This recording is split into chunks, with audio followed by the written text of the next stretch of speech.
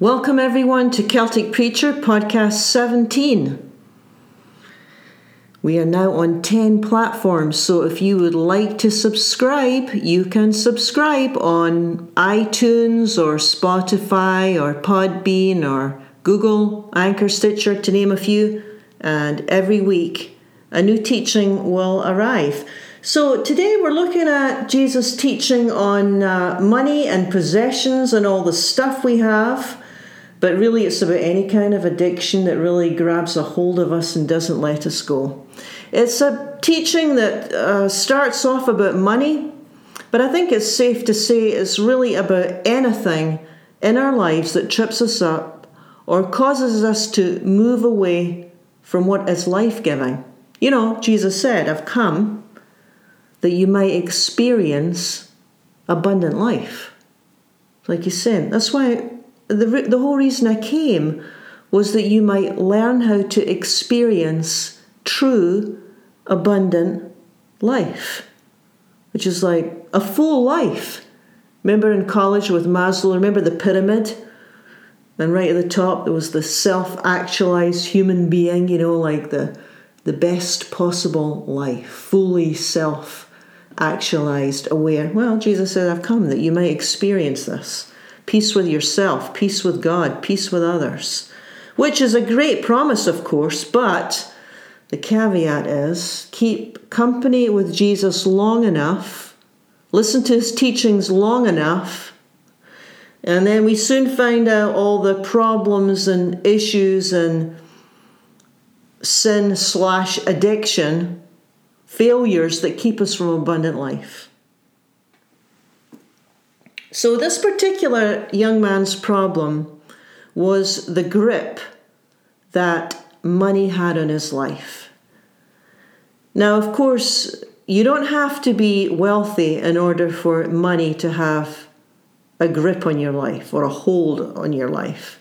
You could be very, very poor, and money could be a huge issue, right?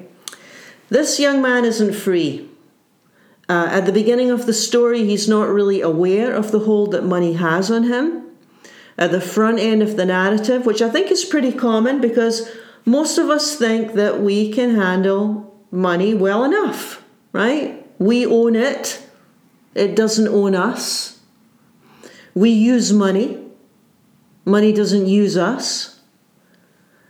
But money and possessions, according to Jesus, it is not easy to handle well, and it is certainly not easy to keep in proper perspective. Some of us overspend, that's a worry. Some of us are in a lot of debt. That causes a lot of anxiety.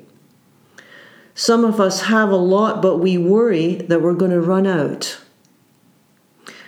Some of us don't have enough. Some of us argue about money a lot. If we're going to have the family meeting and we're sitting down and we're discussing finances, we know the conversation's going to be tense. Some of us are generous. Some people are just born generous, and some really have to work on that. And some are content, and some are never content, and they always want more. Yeah, we're all over the place, aren't we, when it comes to money and possessions? Well, in this passage this morning, right? Mark 10, it's an account of this young man. He feels like there's something missing. It's not money because he's rich, but he does feel like there's something missing. It's unsettling. His life's a bit empty. He certainly believes in God. So he's connected that way. He lives a good life, he says. And he seeks Jesus, and he finds him, and he runs up to him and kneels down and pours out his concern in verse 17, Mark 10. Good teacher, he says, what must I do to inherit eternal life? Before we even start, good teacher, verse 18, good teacher, Jesus stops him before he starts. No one is good but God alone. No one's good but God alone. It's like, young man, whatever your perception And whatever your perception and understanding of good is, whatever you believe a good man is, it most certainly falls short of God's standard.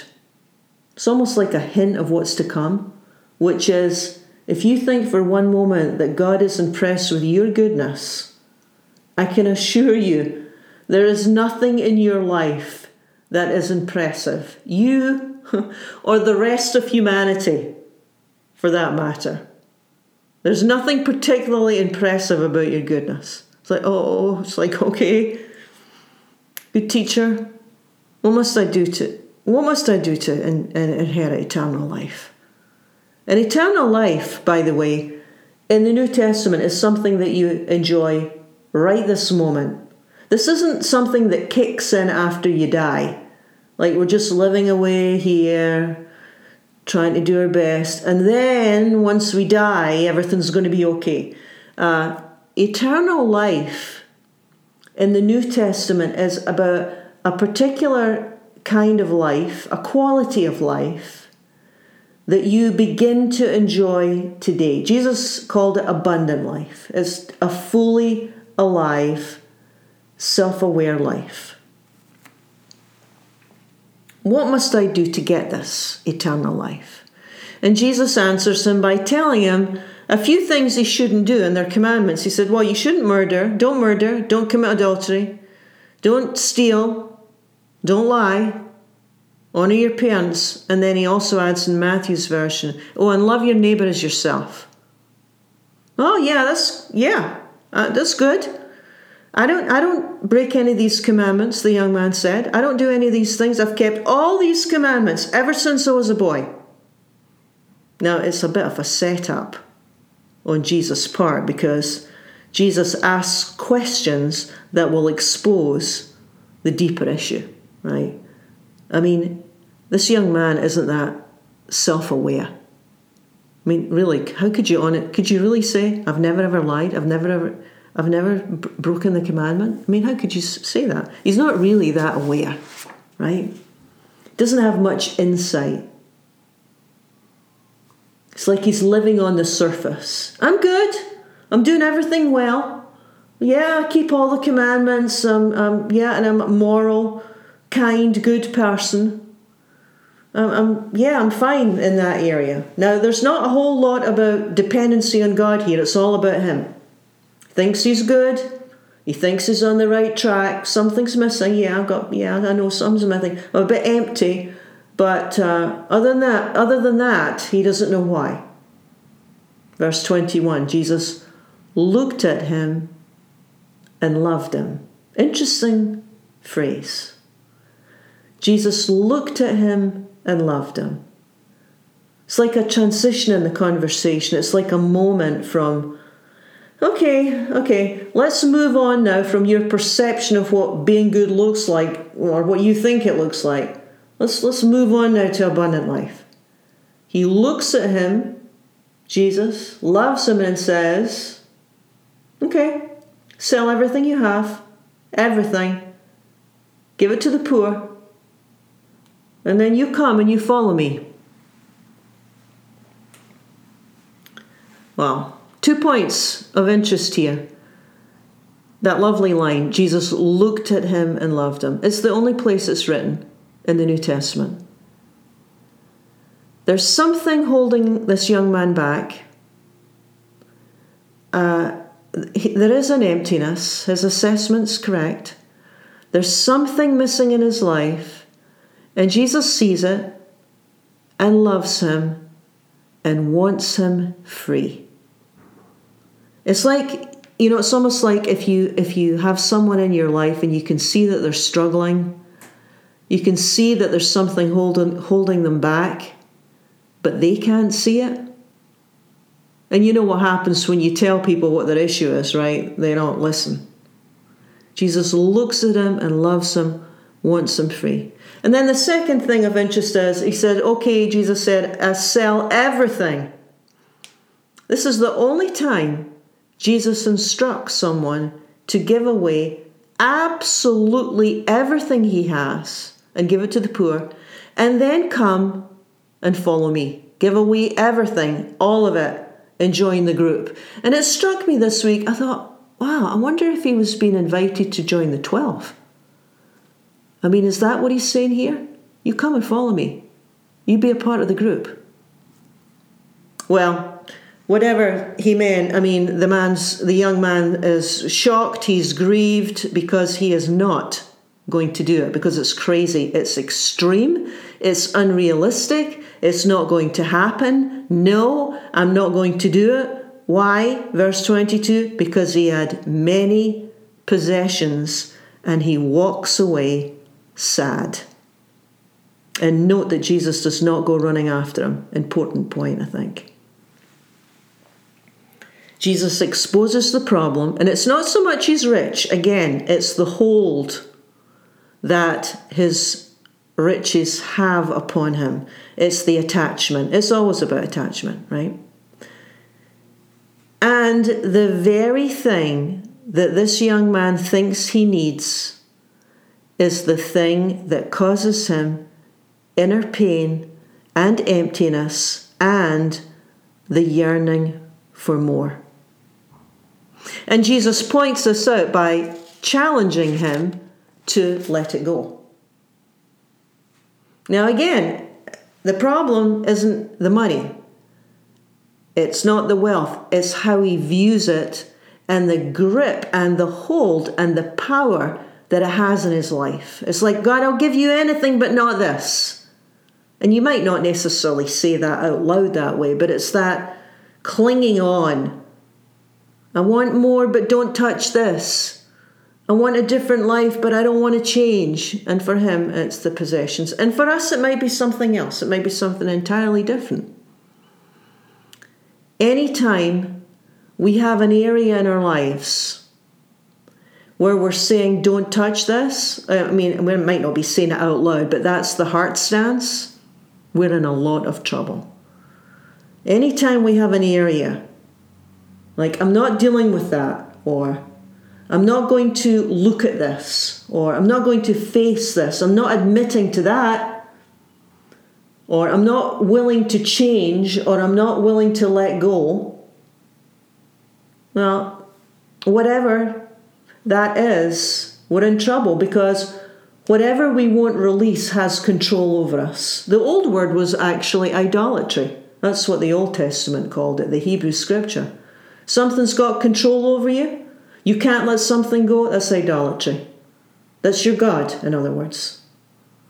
So Jesus is always counseling, keep your hands open, because clinging brings much pain and trouble, and you lose your freedom. So whatever it is that we hold on to, it's like, well, this anger, I'm not letting go of this anger. Okay, well, or this person that I need to forgive, I am not looking at that. Or this disappointment that defines my life, I'm not even going to think about that. Or this greed that drives all my decisions, or this fear that causes me to dominate and to control my loved ones. Well, no, we don't have to release anything. But if we don't, we end up like the young man, which is walking away sad. It's like, I do want to follow you. I do want abundant life. I want to be free. I want another life. But just leave me alone in this area. It's really interesting the way that God works with us, because Jesus could have said, the young man comes up, he's empty, falls at his feet. Lord, what can I do to get life? Jesus could have said, okay, I'll tell you why you're not happy. Tell you why you're incomplete. Jesus could have said, your money has a hold on you. But he doesn't do it that way, because Jesus wants the young man to come to his own conclusions. This is the way God works with us. It seems important for people, us, we've got to come to our own conclusions. Otherwise, it's too easy to get defensive, right? If Jesus had said, I'll tell you what your trouble is. The trouble is money has a hold on you.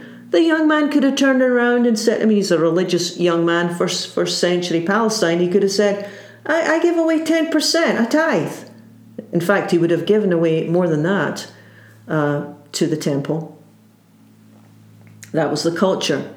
You were told to give certain amounts to the temple. He could have easily said, hey, I give away lots of money. I don't have an issue with money. But see, this is the way God works with us. One day, the light bulb goes on and we have an insight. It's like, oh, that's what's holding me back. And it's interesting because it really doesn't matter if other people can see this. You've got to be able to come to your own conclusion about these things. Right? That's why, you can keep telling friends, you can keep telling children over and over and over again what you see, and it doesn't make any change because there's no insight on the other person's part. Now, with this young man, he has the insight, but he doesn't have the will nor desire to make a change, so he's stuck, and he walks away sad. The encounter doesn't have a happy ending, not at this point anyway in his life story. And Jesus lets him walk away. That's another pattern, as he does with us. It's almost like, okay, come back when you're sick and tired. It's like, are you sick and tired yet? Are you tired of the way that you're living yet? No? Oh, okay. And I'll wait. And then you come back when you're tired. It's worth considering. Can we get stuck in these dilemmas where we know what's holding us back, but we can't seem to give it up and move on? Yeah, I think so. I think we've all been there. So he walks away sad. And even the disciples are worried about this young man. Jesus watches him walk away and says, yeah, it's hard. It's hard. It's easier for a camel to go through the eye of a needle than for a rich person to enter heaven. And the disciples are just astounded in the next verse. Says, oh, well, what about us? Who can be saved then? It's like, Jesus, this is way too hard. Nobody can do this. You're just asking too much. It's too much, all of it. It's just too much. And Jesus said, for mortals, it's impossible. But not for God. For God, all things are possible. Jesus is saying, for people, yes, it's impossible. There's so many things that you'll never fix on your own. Yes, Jesus is saying, I agree. There are many bad habits and ways of living and ways of thinking. That's a big one. Ways of thinking, ways of responding that you will be unable to change by yourself. It's like we get completely captivated, imprisoned. Yes, Jesus is saying that there are things that are way beyond you. There are things that you do not have strength for. And if you try to change without God, you'll end up like this young man, walking away sad, walking away saying, I can't do this. Jesus is agreeing with the disciples. People can get, we can get enticed and lured by the wrong things. We can get overwhelmed. People constantly look for life and happiness and joy, and they often look in the wrong places. So we end up walking away sad. Yes, Jesus said, for mortals, all sorts of things are impossible. But bring God into the story, and that changes everything, because it is not solely up to people to work things out. There's another one. There's another one at work. So what seems impossible for you, what seems impossible, and it may be something about yourself. I can't change this part of me, or I can't change the way I react, or I can't change the way I respond. It might be something about you, or it might be something in the world that you're concerned about, something that you'd like to, an area that you would like to make a difference, that you would want to help, that you want to change, but you're really not sure where to start because the problem's too big and it's too overwhelming and there's just way too much suffering and I don't even know where to begin. Yes, Jesus says, right, with mortals. There's all sorts of things you can't change. But bring God into the picture. Open yourself to something entirely new. A change, a movement, anything is possible. A new way forward, a change of mind, a change of heart. Yes, it's all possible. A new direction, a new insight. Yes, it's all within the realms of possibility with God. Thank you for joining me. You've been listening to Jesus' wisdom on dealing with money and possessions and other needs and desires and longings that can dominate us to the point where we feel empty, something's missing. There's the heart cry, keep us free, God. Keep us free. There's the prayer, keep us free.